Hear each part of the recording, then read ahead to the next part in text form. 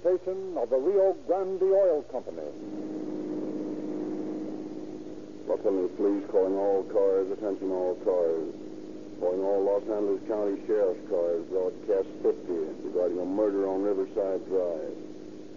All cars be on the lookout for a Buick Coupe, page 642, 8S Sugar 642, 8 Sugar 642.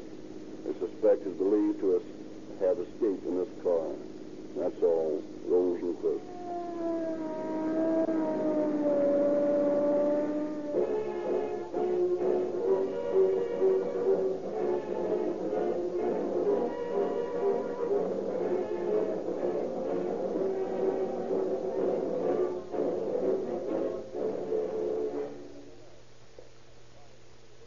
Radio Patrol Car 42? That's right. And you must be Officer Whalen. Well, that's the second time. I'm Officer Harris. The inspector assigned me to ride with you while your partner's on the sick list. Okay, hop in. Let's get going.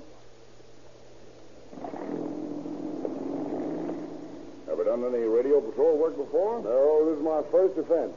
And I've listened to a description of your work on the Calling All Cars radio program. Say, tell me, do these police cars really use Rio Grande cracked gasoline? Sure they do. And so do police cars in other cities. Cracked gasoline does everything they say it does. Cities specify for all police cars, ambulances, and fire engines. Yeah, but do you think gasoline really makes much difference in a police car? Huh? Well, I'll show you.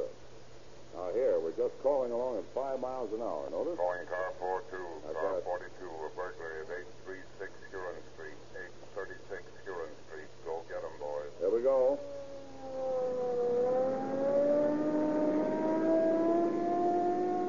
Now, there we are. 80 miles an hour. Boy, I'll show you what police car performance means.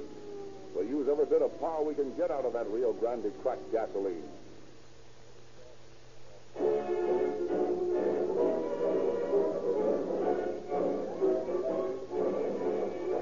Tonight, Chief James E. Davis of the Los Angeles Police Department has brought a guest with him, whom he will introduce. Chief Davis. Good evening, friends. It is a great source of satisfaction to me to observe how more and more the law enforcement agencies of the nation work closer and closer together.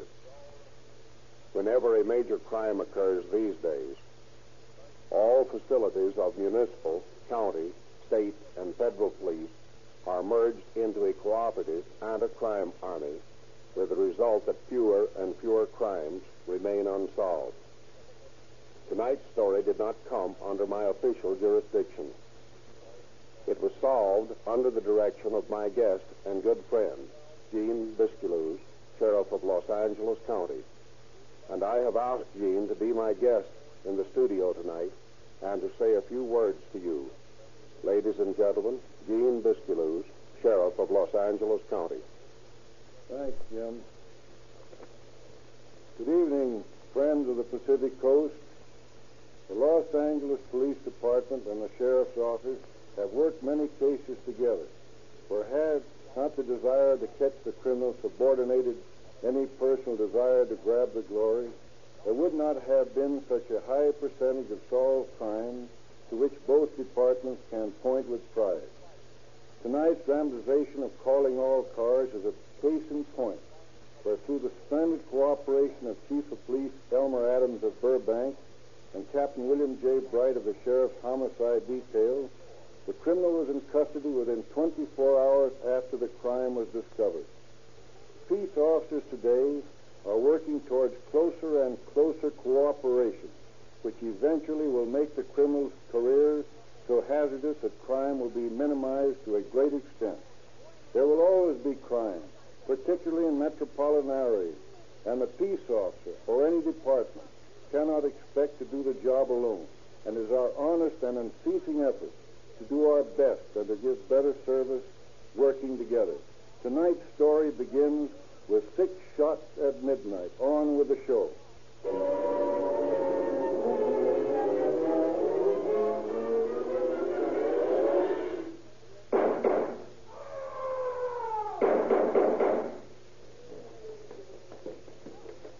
Mr. Lewis, wake up! Wake up!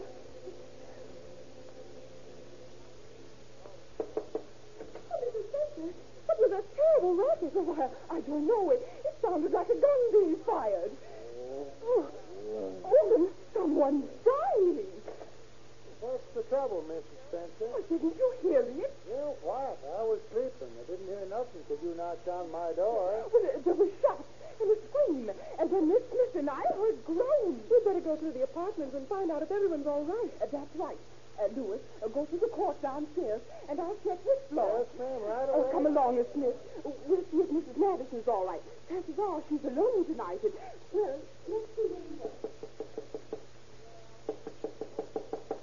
Mrs. Madison, are you there? Are you all right? If you're all right, answer me. I'm all right, Mrs. Spencer. Did you hear those shots and that terrible groan, Mrs. Madison? Yes, they woke me up. Oh, it's terrible. I'm just sure that someone's been murdered. Oh, I think you're unduly upset. The shots probably came from the studio down the street. They're making a picture there tonight. Yes, but those horrible groans and that shriek. You're forgetting the peacocks in the backyard. Their shriek sounds very human. Oh, I'm just sure somebody's been murdered. Well, Mrs. Spencer, I've been all around the court downstairs, and everyone's all right. And Mrs. Madison thinks the noise came from the picture studio. Well, now, it might have a side.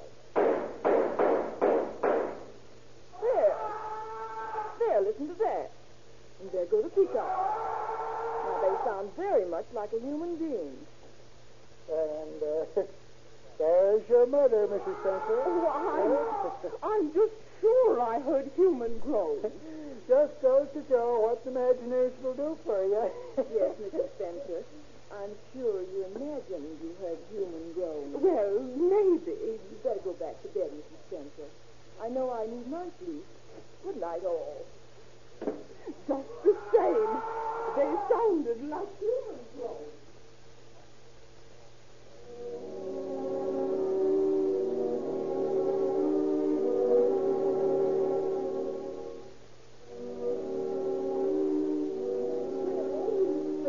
I think I'll take this apartment. Yeah, I'm sure you'll like it here. I know I shall. It's so close to the studio. Lucky I ran into Miss Madison over the studio restaurant yesterday. I'd never known about your playing. Indeed, it is. I wonder if Mrs. Madison is in. I'd like to tell her I'm going to be her new neighbor. Well, I haven't seen her since last night. She left a note on the door this morning, not to be disturbed. But certainly she's up by now. Now, come this way. She's just down the hall. Her note's still there. Well, if she isn't awake, she ought to be. That's right. She's no right to be sleeping in the middle of a nice Sunday afternoon like this. Mrs. Madison. Oh, Mrs. Madison. That's strange. Maybe something happened to her. She might have left the gas heater on too high and been overcome. Have you passed the door? Would you better open the door then? Yes, I think I have. Mrs. Madison. Ooh, Mrs. Madison. Not here. The bed's still down. Maybe she's fainted in the shower. I'll look. No, she's not in the bathroom. But look! Well, what's the matter? Somebody's under the bed. Why, that's Mr. Madison. Maybe he's drunk or sick. Blood! Oh! He's been murdered!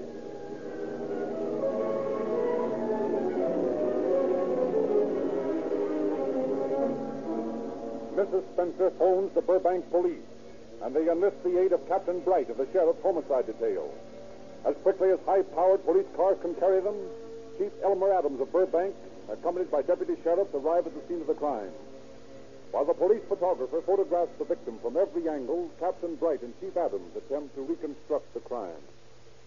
Well, apparently he was shot in the back while he was lying in bed. Yes, the blood in the bed sheets would seem to indicate that. He fell off the bed in his death throes and was shot again through the right arm and the eye as he lay on the floor. Yes, and those bullet holes in the plaster there indicate the murderer missed his mark twice. Must have been blind with anger to miss it this way. Yeah. Oh, hello, Killian. What did you find? Well, the victim's name is Eric Madison. He and his wife moved in here about a month ago. Where is his wife? She hasn't been seen since early this morning. The manager's husband saw her go out about 8 o'clock. When was the victim last seen alive? Last night. Who saw him? Lewis, the custodian. Is he here? No, he's right outside in the hall. I'll talk to him. You, Mr. Lewis? Yes, sir? When did you see Eric Madison alive? Oh, last night at a few minutes before 10, he passed through the lobby on the way to his apartment. Did he speak to you? Yes, he said, good evening, Ed. Where was Mrs. Madison at that time? Sitting right there in the lobby within a few foot of me. Didn't Mr. Madison speak to her? Nope. He just passed by like he hadn't seen her. Did that strike you as peculiar? Well, I noticed it all right, but in this business, we mind our own business. Wouldn't you think that the incident showed that the couple's relationship was, well, somewhat strained, to say the least? Maybe. Matter of fact, Mrs. Madison told me a week ago she had lots of trouble. What kind of trouble? I don't know. Now, please don't hold anything back on us, Mr. Lewis. We're trying to solve a murder. Yeah, but it ain't none of my business. As a citizen, you're expected to help peace officers in a case like this. Now, did she tell you why she had that trouble? Yes. She said she suspected her husband of being interested in another woman. Did she say why she had such suspicion? Yep. Said she checked the mileage on their car and knew that her husband must be visiting some woman in Los Angeles. What kind of a car did they own? Buick Coupe. You know the license number? Oughta. Seen the car enough times. Let's see. Oh, yeah. It's AS 462. AS-462. Any idea where Mrs. Madison may be now? How should I know? Well, where might she go if she really did commit this crime? I don't know. But she used to run a hotel down in Palm Springs, and she told me that she's gone deer hunting up to Jack Riley's ranch in Kern County lots of times. Is that the big ranch up near the Fraser Mountain National Park? Yeah, that's the place, all right. Where else might she have gone? Well, there's her sister up in Montana. Is that the same one whose address was on the desk drawer? I suppose so. What makes you think she'd go there? Well, just last night when we was sitting there in the lobby before Mr. Madison, he come in, she showed me a letter, and she said this was to her sister in Montana, and that she was to have everything Mrs. Madison had. Seems to me that's a pretty significant statement. What did you say to that? Nothing. It's not none of my business.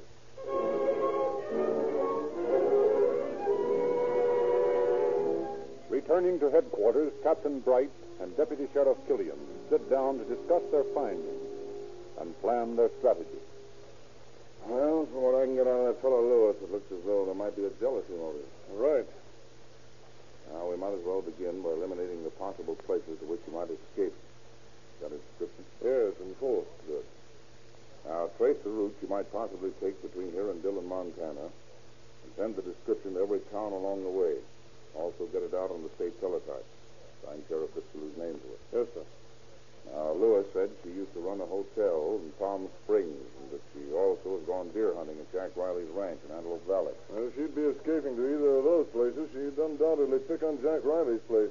You've got a lot more chances hiding up there in the woods than you have down in the desert of Palm Springs. Right. So let's work on the Jack Riley lead first. Now, tomorrow morning, you'd better get Chief Adams from Burbank and Deputy Sheriff Rowe and drive up there. Yes, sir.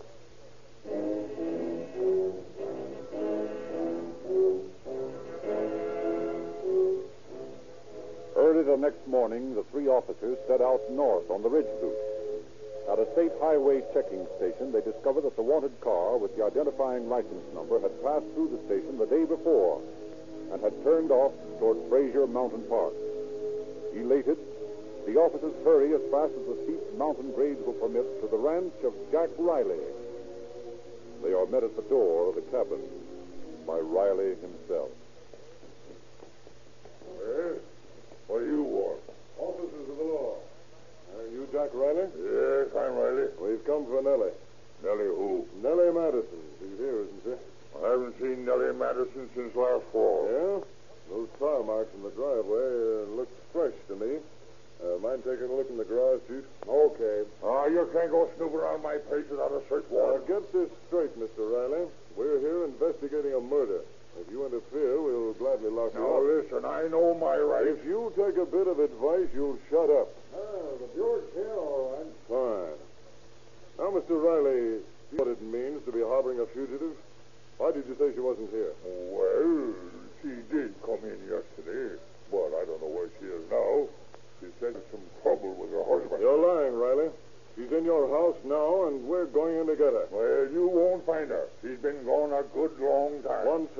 Nellie. Come on, boys. I'll look through this bedroom. You boys take the other room.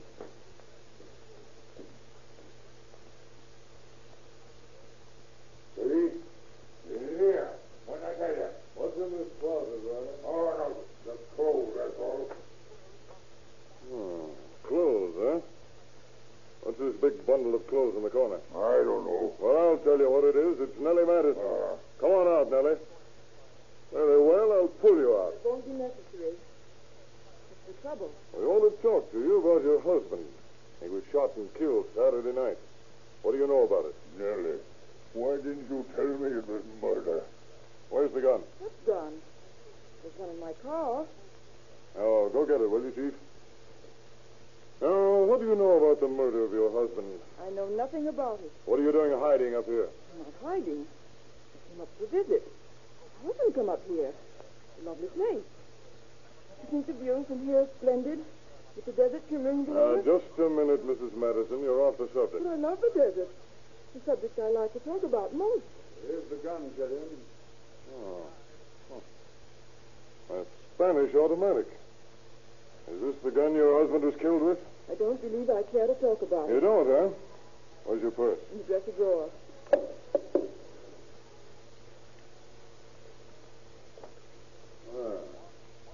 How about this, Mrs. Madison? What?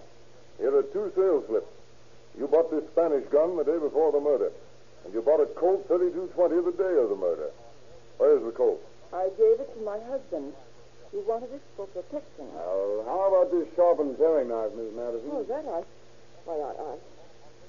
I might want to feel something sometime. And this note, what about it? It reads, in case of death, I wish all my personal belongings to go to my sister, Mrs. Mary E. Hennenberry of Dillon, Montana. Mr. Thatcher of Palm Springs has many things in storage which I wish sent to her. Signed, Nellie B. Madison. What does this mean, Miss Madison? You intend to kill yourself? I don't care to talk until I've seen an attorney. All right, get your things on. You're coming with us. Why? Must I make it any clearer? You're under arrest, Mrs. Madison, on suspicion of murder.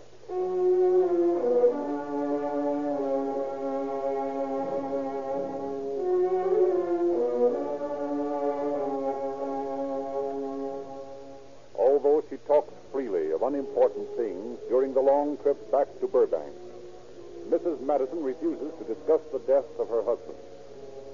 When the officers and their prisoner arrive at the Burbank police station, Captain Bright is waiting there for them.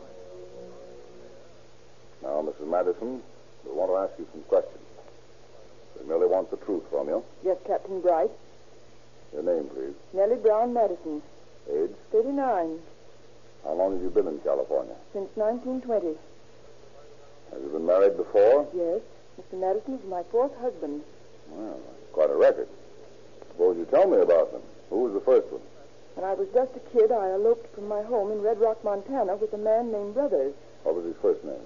Oh, I'm not sure about his first name. It was Roy or Ralph or Robert. Something like that. We were going to Ogden, Utah.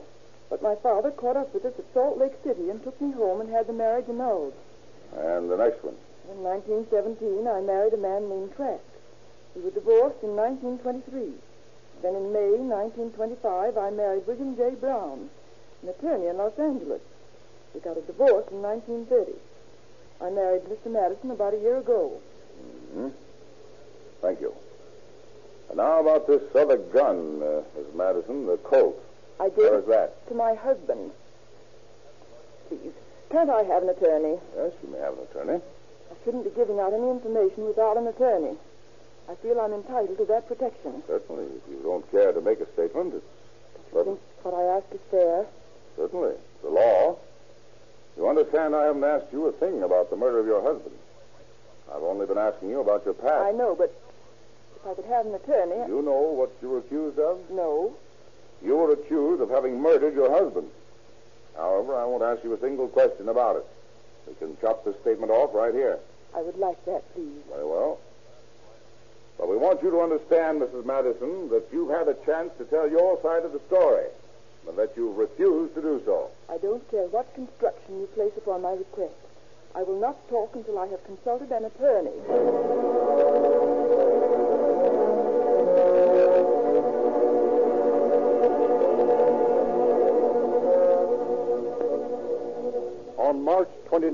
1934, Nellie Madison is arraigned in Burbank Police Court on a charge of first-degree murder. She pleads not guilty, and the trial is set for June 6th. Mrs. Madison refuses to make a statement. Her attorneys promise a perfect defense.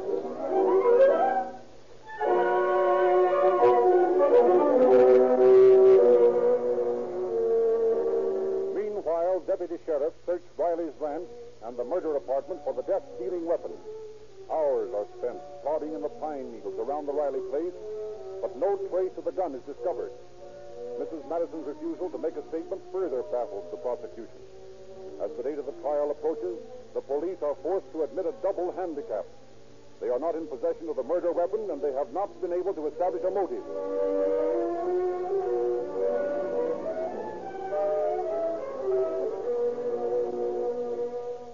The trial opens on June 6th, with Deputy District Attorneys George Stallman and Paul Palmer handling the prosecution. A jury of 8 men and 4 women is impaneled, and the routine testimony of the various witnesses is heard. The manager of the apartment house tells of discovering the body. Captain Bright and Chief Adams of Burbank testify.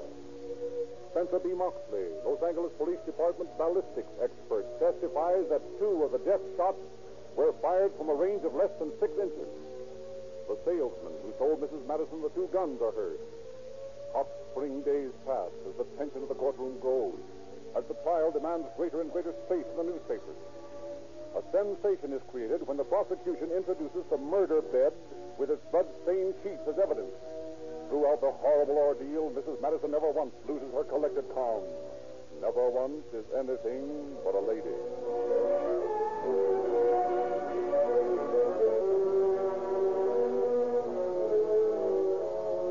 Then, a week after the trial began, Mrs. Madison's attorneys begin their perfect defense. Your Honor, I would like to call another witness. You may. Mr. Arthur, please. Promise to tell the truth, the whole truth, and nothing but the truth to help you, God? I do. Your name, please. Ralph T. Arthur. You were acquainted with Eric B. Madison? Yes.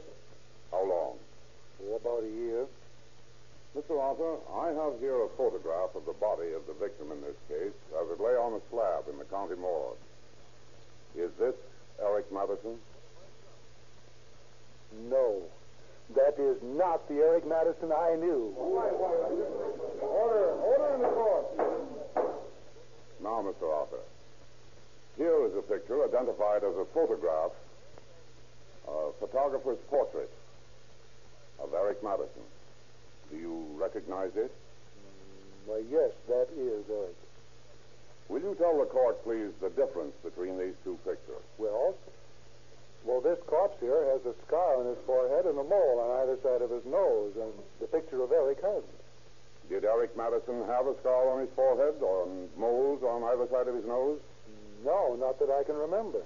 Your Honor, my client is accused of murdering her husband, but I will establish beyond a shadow of a doubt that she could not be guilty of this crime, for the victim is not her husband.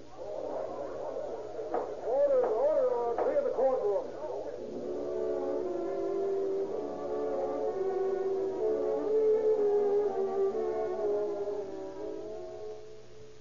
Mrs. Madison, I'll ask you to identify this picture taken in the morgue. Is this the likeness of your husband? No.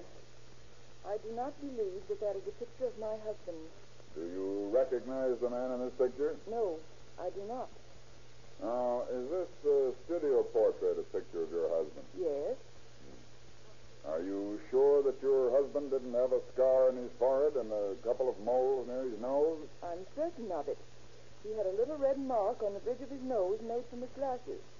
But I don't remember any moles or scars. Mrs. Madison, did you kill your husband, Eric Madison? I did not kill him or anyone else ever. Did you have any reason to kill him? No.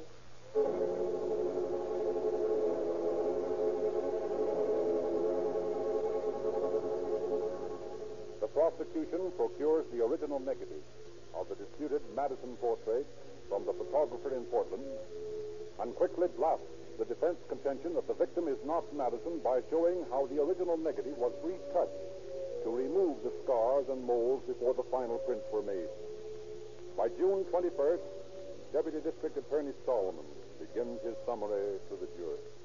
The manner and means of this crime were so abominable that the state demands and expects a verdict of murder in the first degree without recommendation.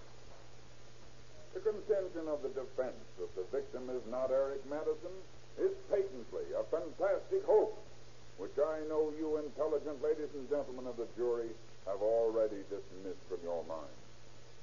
If we have not proved beyond a shadow of a doubt that the murdered man is Madison, then you are entitled to retire to the jury room and find Nellie Madison not guilty.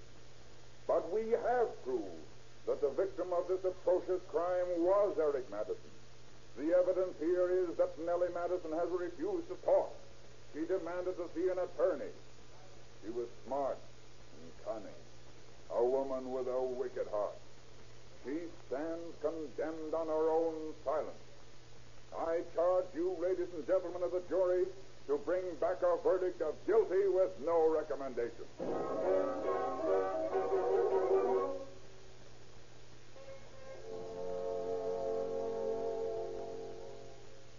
Ladies and gentlemen of the jury, did you ever lose suddenly and horribly someone you held most dear?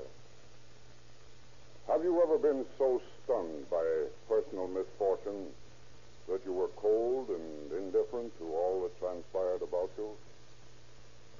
If you have, then you will know what happened to Nellie Madison throughout this trial. There can be no murder without a motive. And what possible motive could this woman have? The Madisons were a loving couple. The prosecution has not only asked you to hang a woman, but by all we've shown during this trial, to hang an innocent woman. Don't do this. Don't have this thing on your souls and consciences the rest of your lives. Don't send this woman to the gallows on the tenuous strings of circumstantial evidence. Remember the command of the Almighty Father. Thou shalt not kill.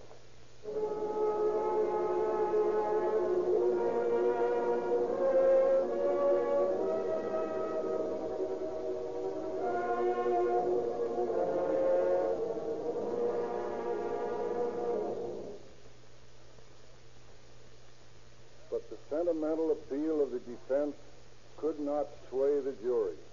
And on June 21st, they returned a verdict of guilty of first-degree murder with no recommendation. Such a verdict amounting to mandatory death sentence. Nellie Madison has appealed her case. She is now in the women's prison at Tehachapi, awaiting that appeal. Thank you, Sheriff Discluse.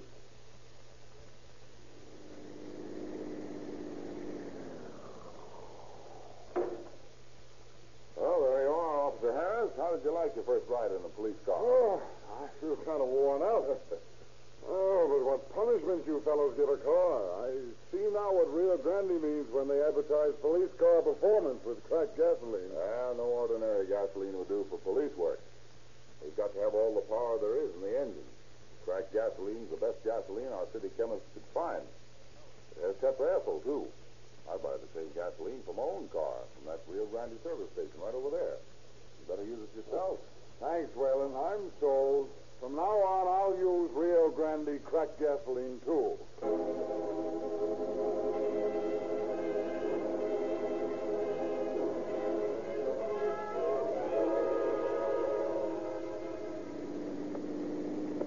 Los Angeles Police calling all cars, attention all cars, attention all Los Angeles County Sheriff's cars. Cancellation broadcast 50 regarding a murder. Suspect in this case is now in custody. That's all. Rosenquist.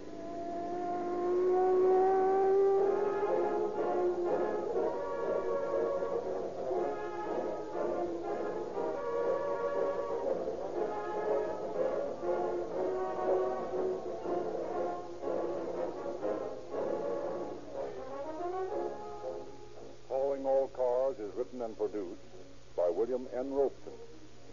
This is Frederick Lindsley speaking for the Rio Grande Oil Company.